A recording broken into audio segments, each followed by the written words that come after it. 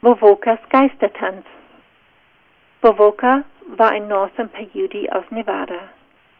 Als sein Vater starb, zog Wovoka auf die Ranch von einem weißen Siedler, nahm den Namen Jack Wilson an und lebte wie ein Weißer, bis er im Alter von etwa 30 seine ersten Visionen hatte. Seine große Vision ereignete sich während einer Sonnenfinsternis, wahrscheinlich am Neujahrstag 1889. Während Wovoka mit Fieber im Bett lag, sagte ihm Gott, dass die Welt zerstört werde und durch eine Welt des Überflusses ersetzt würde. Die Toten würden auferstehen und jeder wäre für immer jung und glücklich. Um dies sicherzustellen, müssen die Menschen folgende Regeln befolgen: niemandem Schaden zufügen, immer Recht tun und vor allem den Tanz der Geister tanzen.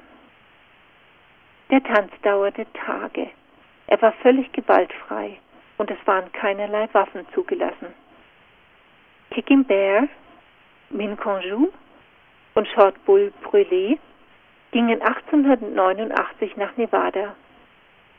Nach einem Treffen mit Wovoka kehrten sie im April 1890 zurück, um den Lakota seine Vision zu predigen. Wovokas Botschaft erreichte Menschen, die dringend Hoffnung benötigten. Die Lakota nannten es den Geistertanz und fügten ihre eigene Interpretation hinzu. Die waren: Wovoka hatte den Sohn Gottes gesehen, der nun der Gott der Indianer war und die Weißen für ihre Ungerechtigkeiten bestrafen würde. Im Frühling 1891 würde er die Weißen unter einem Erdrutsch begraben. Er würde den Bison zurückbringen und die indianischen Toten würden auferstehen.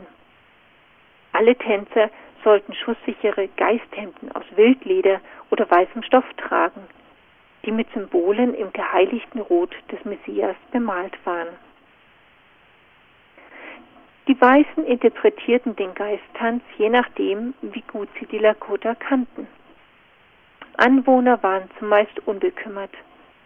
Ein paar jedoch befürchteten, dass der Tanz einen Aufstand der Lakota signalisierte, und diese kleine Gruppe geriet in Panik.